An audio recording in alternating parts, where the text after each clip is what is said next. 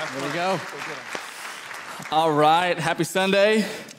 Hello. My name is Jeremy King. I'm our young adult pastor. Good to be with you guys. Most important thing about me, I want to show you all my family. There's a picture of us. That's me, my wife, Amy, my son, Emmett. One thing you know about Amy is she is a gift. She's a discipler of people and can hear the voice of the Lord. So I'm thankful for you, babe. My son, Emmett, he's like a little Samson. He's a strong boy. So we are pregnant with our second, going to be here about August 2nd. So if you don't see us for a while, that's why. Good things are happening. But we are excited to continue this series on the names and nature of God. We've got our tagline that we want to read each week. So you don't need to stand with me, but if you want to read this with me, it'd be great. It says, miracles in the Bible and in daily life reveal the awesome name and nature of God. He does miracles to show us who He is and how much He cares. When we read or experience the miraculous work of God, we will respond with increased faith and sincere worship. Amen. Let it be. Well, if you are a note taker in the room, I want to show you this QR code. I am going to run through a bunch of different scriptures. Some we're going to put on the board, some we're not. So again, if you could grab this on your phone, it's going to give you a great list of a lot of what we're going to talk about. You can also use this to meditate on your own time on the name and nature of God, Jehovah Sidkenu. That means God, our righteousness. So that's what we're going to dive into this morning, and I'm pumped. So grab that, and if you need to see it again, I'm sure we can put it on after the service is over. But I want to jump into first a miracle in Luke 5. So y'all are Bible openers or digital openers. Let's open up to Luke 5, 17 through 26. It says, on one of those days, as he was teaching, Pharisees and teachers of the law were sitting there who had come from every village of Galilee and Judea and from Jerusalem. And the power of the Lord was with him to heal. And behold, some men were bringing on a bed a man who was paralyzed. And they were seeking to bring him in and lay him before Jesus, but finding no way to bring him in because of the crowd, they went up on the roof and let him down with his bed through the tiles into the midst before Jesus. And when he saw their faith, he said, "Man, your sins are forgiven you." And the scribes and the Pharisees began to question, saying, "Who is this who speaks blasphemies? Who can forgive sins but God alone?" When Jesus perceived their thoughts, he answered them, "Why do you question in your hearts? Which is easier to say, 'Your sins are forgiven you,' or to say, 'Rise and walk'? But that you may know that the Son of Man has authority on earth to forgive sins." He said to the man who was paralyzed, "I say to you, rise, pick up your bed, and go home." And immediately he rose up before them and picked up what he had been lying on and went home, glorifying God. And amazement seized them all. And they glorified God and were filled with awe, saying, "We have seen extraordinary things today." Amen. So a lot of us have heard that passage before. It's a very commonly read one, but I want to pose a question to you. It says that Jesus had authority on earth to forgive sins. So if he had authority to forgive you like that, just because of who he was, why did he come and have to die? I mean, if he could just wipe it away and say, "Okay, you're forgiven, good to go," why did he have to come and be tortured to death, give up everything he had in heaven, and be crucified? What did that accomplish? I think a lot of us have an understanding of the story of Jesus. We can talk about what he did, his time on earth, but not many of us know what he accomplished by his death. And what did his death do to the old you? That's a really important question. That when he came, his blood actually changed what you were like. And that's where I want to jump into Jeremiah 23. It's where we're going to find that name, Jehovah Sidkenu. And now the Old Testament has been speaking about, prophesying about what Jesus was going to do ever since the beginning. So it says, Jeremiah 23, 5 through 6, it says, "Behold, the days are coming, declares the Lord, when I will raise up for David a righteous branch, and he shall reign as king and deal wisely, and shall execute justice and righteousness in the land. In his day, Judah will be saved, and Israel will dwell securely. And this is the name by which he will be called. This is Jehovah Sidkenu. The Lord is our righteousness. And so this is what Jesus accomplished by his death. He didn't just leave you a sinner saved by grace. You were a sinner, you got saved, and now you're a saint. And what he did actually changed you. Because the story of Jesus goes that, or why he even came, was we had perfect relationship with God in the beginning. And Adam and Eve were there, and they looked like God. They represented him well. It said they were made in the likeness of God, in his nature. So if you were to look at the thought patterns of Adam, if you were to look at the thought patterns of Eve, the way they acted, the way they related with each other, the things they built, you would have seen an image of the Father, because they were made perfectly in his image. But when they sinned, when they ate the fruit of the tree, they had a heart that was alive, and their heart turned dead. And then they no longer represented what the Father was like. They didn't represent his likeness, and everything got twisted. The way they related with each other, the way that they tried to love God, the things they built, the selfishness crept in. And it says in Romans 5 that heart that was dead actually produced death. And then ever since then, as humans have been born from Adam, death reigned in their lives. And they couldn't do anything except just produce more sin, more sin. They were slaves to it. That's why God told Noah, or spoke to Noah and said, there's only evil in people's hearts continually. That's why he sent the flood. It's because that death reigned in our hearts. So what God did is he implemented this Old Testament system of forgiving sins. To where if I sinned or people sinned, they would take their sin and they would put it on another animal. And the animal would die instead of them. And their sin, their consequences, would die on the animal instead of them. But as we were talking about, that Jeremiah 23, 5 and 6 says that he was going to come and be our righteousness. So Jesus actually did something different, to where it says in Hebrews 9 and 10, I told you I'm going to blaze through some scripture. So if you're note takers, write it down or pull up your QR code. That Hebrews 9 and 10 says that the blood of bulls and goats, those things that were sacrificed, could not change that sinner into a saint. It would just leave you a forgiven sinner, just destined to sin again, destined to do it again, just be enslaved to, well, I guess it's just going to be, we had these thoughts today, even like my cross to bear, my sin to have, my sin struggle, my pattern, my. We just gotta own and claim these things. But that's actually an Old Testament way of thinking that was stuck in the old animal sacrifices. And so what Jesus wanted to do, it says in Hebrews 9 and 10 that his blood was different. That when he came and died, it actually changed your nature so that you no longer were stuck as a forgiven sinner. It's actually wrong to say that you are a sinner saved by grace. You were a sinner, you got saved, and now you're a saint. And if you don't believe that you're now a saint, you will only represent your old sinful nature. It's very important. It says in Romans 6 that however you present yourself, you will walk out. If I present myself as a slave to sin, if I think what Jesus did actually didn't work in me or he didn't finish something, I can't actually walk out his righteousness. I can't manifest his righteousness. So every area of my life that doesn't look like Jesus is a place where I don't know who I am yet. It's really good. I'm going to go into Ezekiel 36. Again, the Old Testament is prophesying and has been prophesying about who Jesus would be and what he would do for us. In Ezekiel 36, it says that Jesus is going to remove the heart of stone from us and give us a heart of flesh.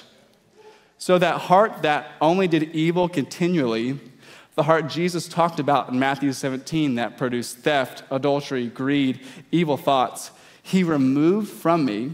I like that game Operation. When you remember that old game, you pull something out, it's like, whoo, and it's gone, I take it out. That's what he did to you. He reached in and grabbed that old heart that produced those evil thoughts, and he extracted it, removed it, then he put a heart of flesh inside of you. And that heart is different. It said it actually has the law of God written on it. It actually says it will cause you to obey all of its laws and rules. It says it will sprinkle you clean of all your uncleanliness and all of your filth. It doesn't say 50%, it says all of it. This new heart works, it's beating, and it doesn't produce evil thoughts anymore. It says also in Ezekiel 36, we'd receive a new spirit. That's the Holy Spirit that Jesus qualifies us to receive. It's the Spirit of God that comes and lives inside of us. But what didn't change is our thinking and our mind and our believer. You didn't know your believer was a muscle, but it is. And so, and it lives up here. And it says in Romans 12:2 that we are to be transformed by the renewing of our mind. Our mind is kind of like the owner's manual to our new self. If we don't know how to drive our new self, we're just going to drive into a ditch. If you don't know how to operate your car, you got to read the owner's manual, figure out, how do I drive this? You could own a really, really nice Bugatti and not know how to drive it simply because you haven't read the owner's manual. And so I want to propose to you that Jesus has accomplished something in your body, that his death on the cross actually removed the old you and gave you a brand new you, and now you're learning how to walk out who you really are. And the more you think you're your old self, you can't actually walk in your new self. And all the lies the enemy towards you are to make you think you're here when really you're here. So when Jesus came and he died for us, it says in Isaiah 52 that he was marred beyond any man, marred beyond human likeness. So if you were to see Jesus on the cross, he's got nails in his hands and his feet, crown of thorns covered in blood. He just finished getting whipped with whips with bones in them. And so his flesh is all torn up. You couldn't tell that was a human being on the cross. It was so bad. In that way, you couldn't tell he was human. In the same way, we were made in the image of God in the garden, everything we did, but if you looked at us, you would not see the Father.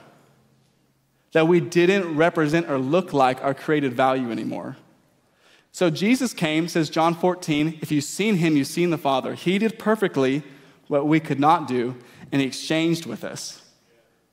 So on the cross, he took our image that looked nothing like God and crucified it.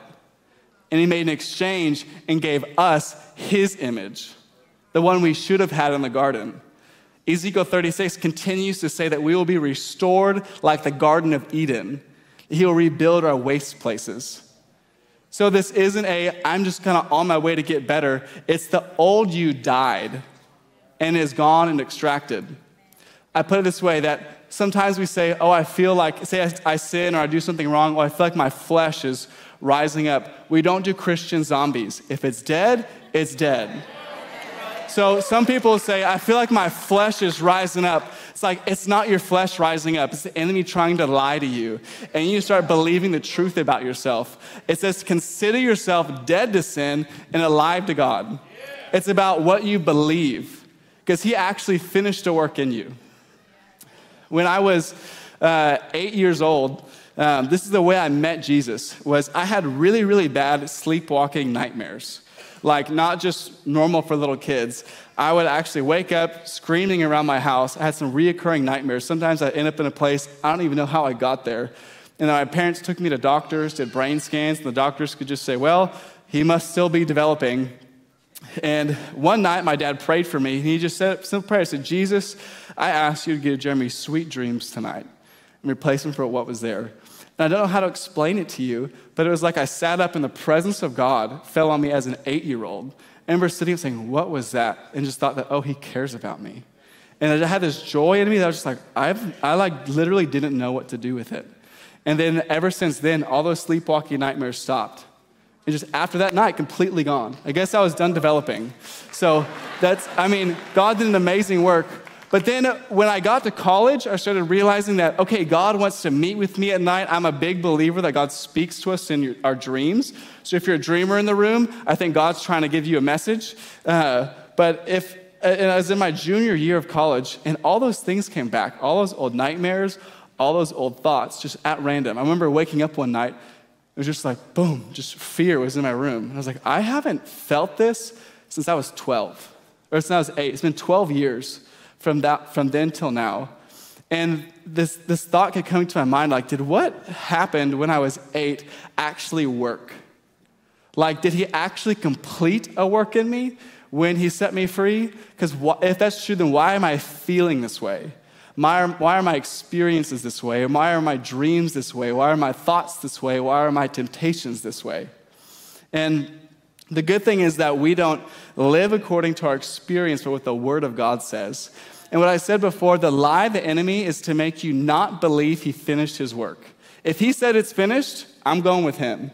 And my experiences can take the back seat because I'm going to follow what he said. But this is what that looks like, because I'm waking up at night, and some of you guys might not be used to people talking about spiritual entities and things like that, but there's a demon in my room. Welcome to 2022. And it was just there. I wake up at 3:23 a.m. every morning for 5 days straight, and I just wake up, have a nightmare, and I wake up and just feel fear filling my room. And it was crazy. And stuff like that happened for like the next month. But I remember the first thing, like the first night, the Holy Spirit started talking to me. I woke up and he said, Jeremy, I know you feel that in your room, but that demon doesn't realize whose room he's in. I said, what? Because I had this thing where I thought I would wake up and this demon would be in my face and I'd get terrified and afraid. And just this thought kept running through my mind. And then he said, hey, when that thing comes to you, it's going to pull back the sheets and see a lion sleeping and say, oh, let me put that back and just, I must be in the wrong room. Or if it was in my closet, say, Jeremy, that thing doesn't know whose stuff that is. It doesn't know who it's messing with, that you are a completed work. And there were all those lies were saying, maybe there's something in you that wasn't actually finished. Maybe Jehovah Sidkenu isn't actually your reality because of what you're experiencing and feeling. But that's not the truth. When I'd feel that way, I would like almost run to go like read my Bible or play worship music or do something to try to like get whatever I was feeling out of the room. But the Holy Spirit told me, he said, Jeremy, actually that is a fear response. That 2 Timothy 1:7 says, I don't have a spirit of fear, but power, love, and a sound mind. So if I obey what I want to out of fear, I'm no longer being led by the Holy Spirit. I'm being led by a different spirit. It's not an emotion, it's fearful. And so what I would actually do is, all right, so I can't read my Bible. I'm not going to play worship music. The Holy Spirit would tell me, go sit in the dark in your closet where you think that thing is and just be okay being new in me. And it didn't feel good. I was not like rocking and rolling the Holy Spirit. I was like, this feels horrible. Like I just feel fear all over me. But he would just say, Jeremy, the fact that you feel fear on your skin proves it's on the outside trying to get in. Just don't let it in. And the moment I could distinguish, I'm a finished work on the inside, but I can experience things on the outside, gave me authority in the moment. And I think there's a lot of us in the room that you feel temptations, you feel crazy, wild thoughts throughout your day, and you're wondering, am I a crazy person because I'm having these thoughts? Am I actually saved? Am I actually a new creation? Did that transference of the old man out of me, and now I'm a brand new man, did that really work? Because I'm experiencing so much in my mind, so much in my dreams.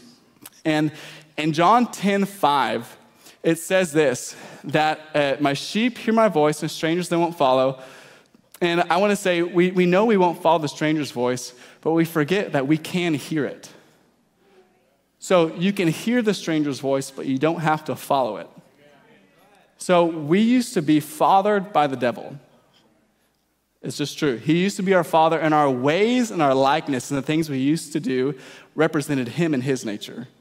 Then when I got saved, I stepped under God being my father, and I started representing him and his likeness. But the enemy knows I remember what I used to be like. So he's going to bring up old feelings, thoughts, and temptations to make me think I thought them. But remember, I don't have that heart anymore that produces that. That's Matthew 17. The old heart produced evil thoughts. Do you have an evil heart anymore? When David says in Psalm 51, create in me a clean heart, is he prophesying what we would receive, or am I just in this perpetual cycle of maybe the Lord will finish it, maybe he'll finish it? No, David is prophesying what would happen. I actually don't ask God for a pure heart. I thank him for the pure heart he's given me by his blood.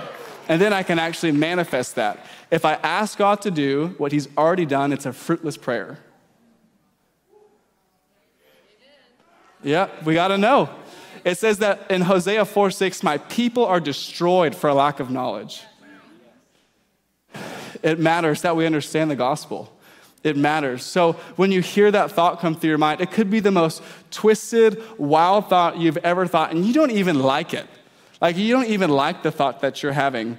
What you need to know is, okay, that is a lie of the enemy trying to get in.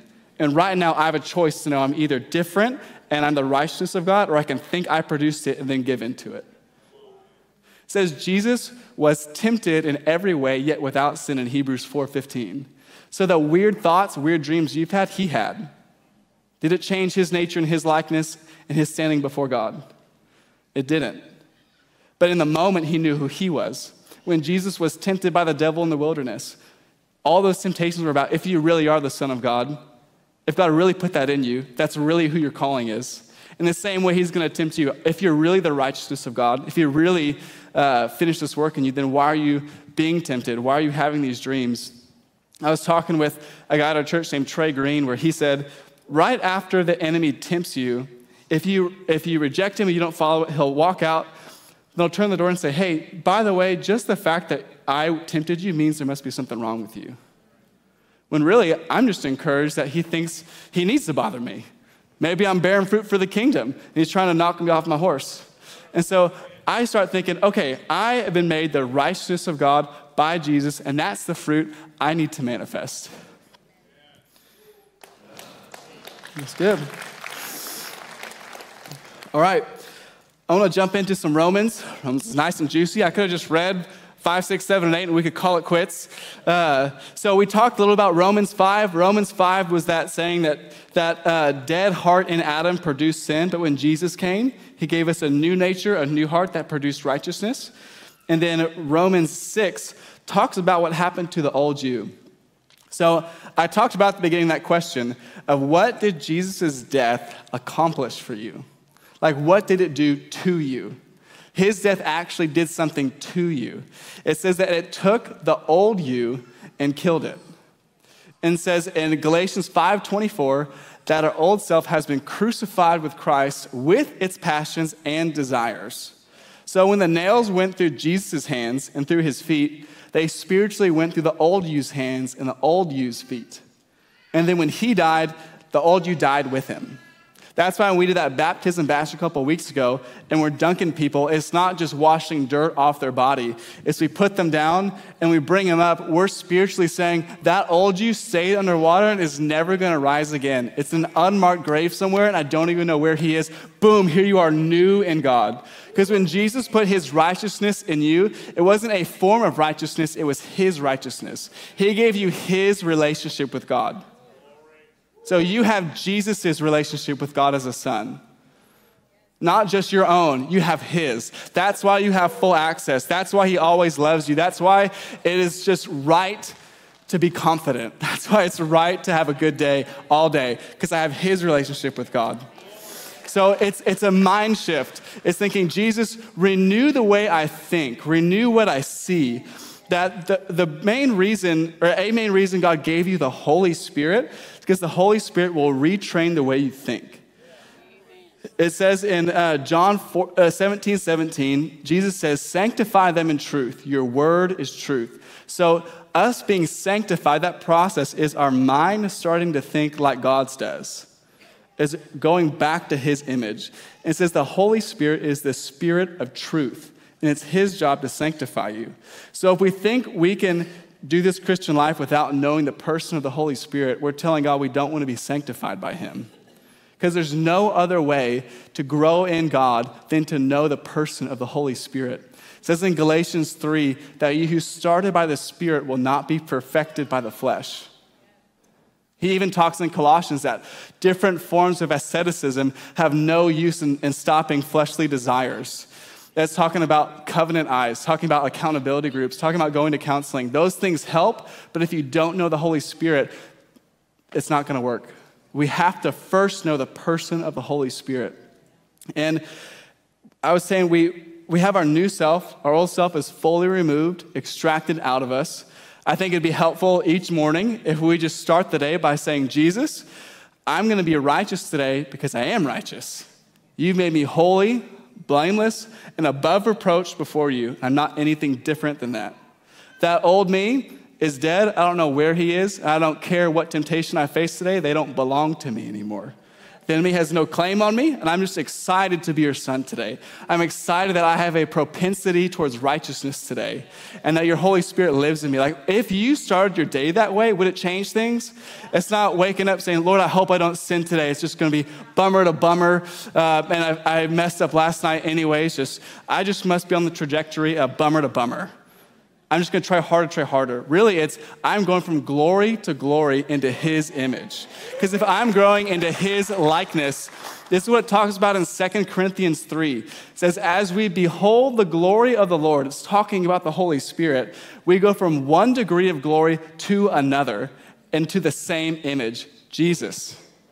So tomorrow, if you run into me, I'm going to look more like Jesus than I do today, because I spent today and tomorrow looking at him. And my hope today is I look just a little bit more like him than I did yesterday, because I'm hungry for him. I want him. Like, I'm in love with him. This thing is about our love relationship with Jesus. And it's saying, your gospel actually did accomplish something for me. And all the other weeds in my garden that can try to choke out the truth of what you did, I will not allow, because I'm going to give you my whole heart, my whole mind, my whole strength. And everything that I have, I'm going to grow up into Jesus, into his likeness. And it even talks about in Colossians that our new self is being renewed after the knowledge of its creator. Our new self is being renewed after the knowledge of its creator. So the more I get to know Jesus, the more I can walk in my new self. The more I get to know Jesus, the more I understand my owner's manual, and the more I can start walking. So what happens if you sin? If you're like, great, I've got this new nature, I can run with this, the old me's gone, the new me's here, yes! And then tomorrow you sin, you're like, what happened? I thought I had it down. What you don't do is go, Jesus, do you forgive me? Like, you don't start doubting, did what you actually work? What you actually do is say, Jesus, thank you that I am forgiven. It is a always type of thing. It says, he is forever made holy those who are being sanctified. And so that never changes. So if I sin, I say, Jesus, I repent that I didn't believe who I was, that I must have misknown my identity, or I didn't trust what you finished. But now I know who I am. I've gone back to the word, I've found what you're like and who you are, and I'm stepping back under truth and stepping back into faith. Thank you that you're my father, that you'll never cast me out, that I'm adopted son, that I have the full inheritance today, and you have full confidence in me, that today is going to be a new day, that you are sanctifying me today, and look more like you after this than I did before. So that's how we think, because that's his heart for you. That's the Jehovah Sidkenu heart for you. He's not worried about the righteousness he put in you, wondering if it's going to work. He says, stay in faith. I've made a way. I've paid for it. Stay in faith. And I think there's some people in the room who've been in such a cycle of sin, repeat, but it is this knowledge of the truth that will cause you to walk in freedom. As you've been made free. And the more you stare at Jesus, the more you stare at him, the more you can walk that out.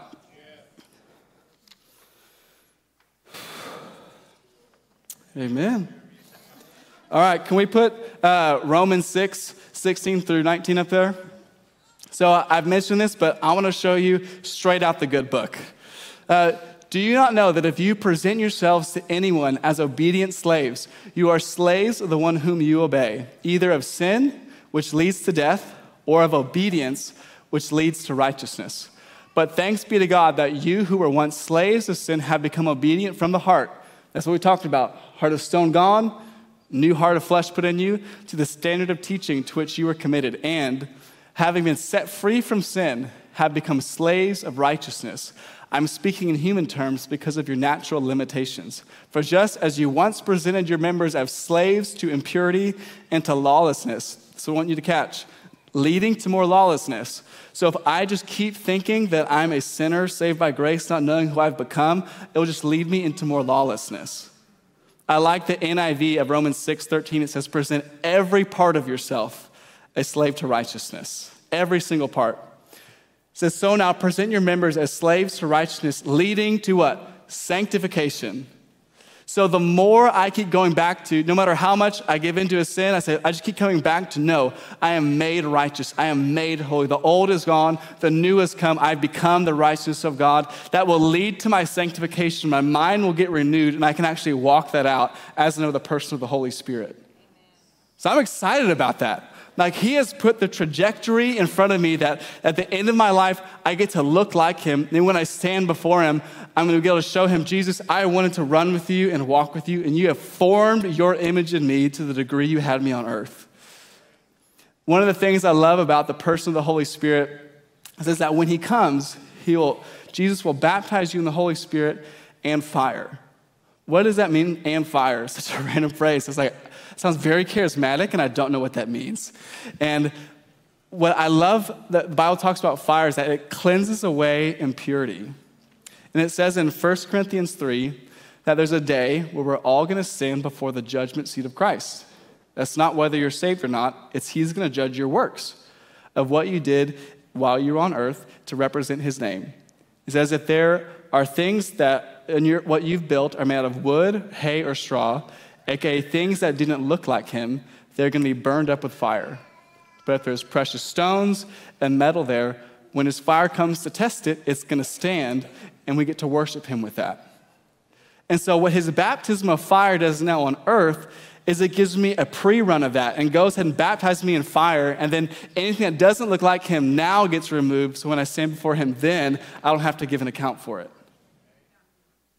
So when I stand before the Holy Spirit daily, say, Holy Spirit, would you baptize me in fire today? Show me any part of me that doesn't look like Jesus and burn it away now, so when I stand before Jesus then, I have something to give him. That's why it's not just mental Jenga and, okay, I'm not this, I'm that, I'm this, I'm that. It's and okay, now Holy Spirit, take that truth and make me that. Take that truth and cause me to think that way and walk that way. Does that make sense? Awesome. Well, I'll take a little bit of time. I believe that we are Bible scholars in the room, so I want to debunk a few passages that I think really knock us with this theology, where a lot of times the way we grow up, it's the sinner saved by grace theology. It's almost common to just be stuck in sin, to have pet peeves that we're just all comfortable with, or having our own sin struggles, as if God just like sovereignly gave you that sin struggle, even though he sent his son to kill it. So I think it's good that we look into this. So let's put Romans 7:23 up. So Romans 7, so it goes obviously Romans 5, 6, 7, and 8. And a lot of times people read Romans 7 not in context of the 5, 6, 7, and 8. Romans 7, Paul starts talking about the things that I want to do, I can't do, and the things that I don't want to do, I always do, and I'm just stuck in this sin, repeat cycle. Wretched man that I am, who can deliver me from this body of death? And then he starts going on and on and on, and people agree with that chapter, because if that looks like my life, Paul must be talking about what my new self is like. Great, I can relate with Paul. Isn't that a great thing? Paul's a great man. I can relate with him. But Paul's not talking about his new self. He's talking about his old self. What a stronghold is when we have an experience we wrap faith around, but it's not truth. So what God does is he unwraps our faith around that experience, starts rewrapping it around truth. And sometimes that feels awkward. We feel like we slip up sometimes, but be okay growing up into that. There's a lot of ways we were trained by the world. We were trained to think like our old self, but that's what's getting renewed. It also says in 1 John, I don't think I put this one on the board, so I'll just share it with you. So this is 1 John 1, verse 9. Okay, so I'm going to start in 7. It says, if we walk in the light as he is in the light, we have fellowship with one another, and the blood of Jesus, his son, cleanses us from all sin. All sin. If we say we have no sin, we deceive ourselves, and the truth is not in us. If we confess our sins, he is faithful and just to forgive us our sins and cleanse us from 50% of all unrighteousness. All right, no, it doesn't say that. To cleanse us from all unrighteousness. If we say we have not sinned, we make him a liar, and his word is not in us. Sometimes this passage used to say, well, if you say you haven't sinned, then you're a liar and there's truth not in you, so we can't talk about how the old self is gone, the new self's here, and that you have this righteous heart that doesn't produce unrighteousness but righteousness. But if we keep reading, it says in 1 John 2:1, it says, my little children, I'm writing these things to you so that you may not sin. And again in 1 John 3:6, no one who abides in him keeps on sinning. No one who keeps on sinning has either seen him or known him. You catch that? So I talked about if we see Jesus, if we behold him, if we ask the Holy Spirit, reveal Jesus to us, if I see him, I know my new identity because it's his righteousness in me, that if I see him, I can represent him well. But if I'm living in sin, it's because I don't know him well. We don't like talking about that. But if there's a place where we're stuck in sin and it just feels like a cycle, this isn't beating you down or condemning you. It's a place to get hungry and humble and say, Jesus, I want to know you better. I need to know you. It's a love issue. It's who do we love the most? We don't like talking about that, but I want to love him well. It doesn't change the way he loves me, but I want to love him back really well. And the best way I can love him back is by obeying his commandments and showing not with my words, with my life, he's worth getting to know and he's worth everything. All right, one last part I'm going to read for you. This is in James chapter 1, 12 through 15. We're doing Bible lesson this morning, so hopefully y'all are taking good notes. It says, "Blessed is the man who remains steadfast under trial, for when he has stood the test, he will receive the crown of life, which God has promised to those who love him. Let no one say when he is tempted, I am being tempted by God, for God cannot be tempted with evil, and he himself tempts no one. But each person is tempted when he is lured and enticed by his own desire." So that's a little troublesome because I just talked about how in John 10:5, it says that if not every thought that goes through my mind is my own. But then what do I do with this when it says each person is tempted when he is lured and is enticed by his own desire? Does that kind of make anybody ponder a little bit? So it's important to read everything in context. And so what James is talking about is he's defending the fact that some are saying that God can be tempted or God tempts people. He's not addressing our new nature in that theology. It says in Hebrews 4:15 that Jesus was tempted in every way, yet was without sin. So did he have bad desire and evil in him? No. So for us to say that that this verse is applying to everyone in their new self is incorrect. It also says in Galatians 5:24 that those who belong to Christ Jesus have had their old self and their passions and desires crucified with Christ. So this isn't talking about who you are now in God. It's trying to address separate issues. That the more you dive into this new nature, new righteousness theology, and you start saying, Jesus, I want to live this way, you'll find it's very solid the more you go through. And all of this is, yes, it's going to be helpful for us to walk in our new nature. Yes, it's going to be helpful for us to actually be holy like he's holy. He says he's perfected forever those who are being sanctified. I'm holy in his eyes, and I'm being sanctified on earth to look like him. But the greatest joy to me is that I get to know God free of charge, and I can approach him boldly all the time. Because when I look at what Jesus paid for me for, I realize, wow, he drank the whole cup of wrath for me. That if the Father were to pour that out over me, nothing would come out because he drank the whole thing. And now he's fully qualified me to know his Holy Spirit, to be filled by his Holy Spirit. And the trajectory of my life is now glory to glory. It's not bummer to bummer. It's not trying to make it. It's glory to glory. And so in this room, I think there's people who maybe you've never heard this kind of gospel before. You've never heard what he accomplished for you, and you want that. You want your old self gone. You want the guilt and the shame, the nature removed, and you want his righteous nature paid by his blood to be put in your heart. So we're going to give you a chance for that after the service. There's others of you who are saying, man, I want the person of the Holy Spirit. I realize that I don't have anything in me that can make me better or reveal Jesus to me except for him. There's nothing. Galatians 3, like I said before, though who started by the Spirit, you will not be perfected by the flesh. And so after this service, we're going to have a great time of praying for you to be filled with the Holy Spirit, for him to sanctify you in every way that you need and to fill you with more of Jesus. So if I could just invite you guys, let's all stand up. I want to share one last story to close.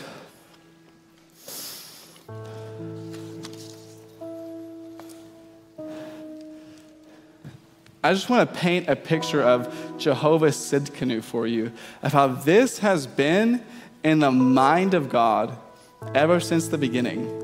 In Joshua chapter 10, Joshua is leading the Israelite people into the land of Canaan. And God gave them a promise that everywhere the sole of his foot treads and everywhere he walks, God will give it to them. And it says that when Joshua would come against the old kings of that day, he would do something very strange. He would kill the kings, he would hang them on a tree, but he wouldn't let them stay there, so he took them down that evening and he put them in a cave and rolled a stone over it. That's Joshua chapter 10.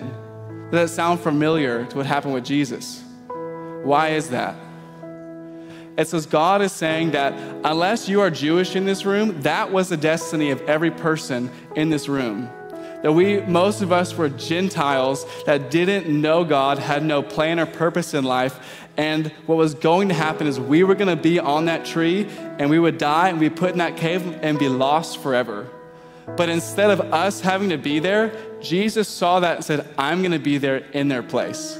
I'm going to be that man on a tree so that they don't have to be. And instead of them dying and going away, it's just going to be their old self that dies and goes away. And when I rise again, it's going to be that new creation for them. That this has been prophesied since the beginning. So if our prayer team could come to the front, we're going to pray for folks. So again, if you want Jesus, if you want to be in with this gospel, if you want your old self destroyed and new and put away, and you want to be brand new in God, come find someone at the front. If you need God, if you need to be sanctified further, if there's things in your life where you're saying, I need the Holy Spirit to burn this out of me, to burn away, come to the front because it is free and paid for by Jesus. So I'm going to pray for us, and you'll just start coming. So Holy Spirit, I welcome you. Come with the spirit of burning and purify our hearts and our minds in this room. In Jesus' name, I'm asking that you would so solidify that we would present ourselves as the righteousness of God. We would present our members as those slaves to righteousness. And I'm asking for people in the room that want Jesus, who've never known him like this, that today their old self would be dead and gone and they become born again today with a new Father in Jesus' name. So y'all start coming and the band's gonna lead us.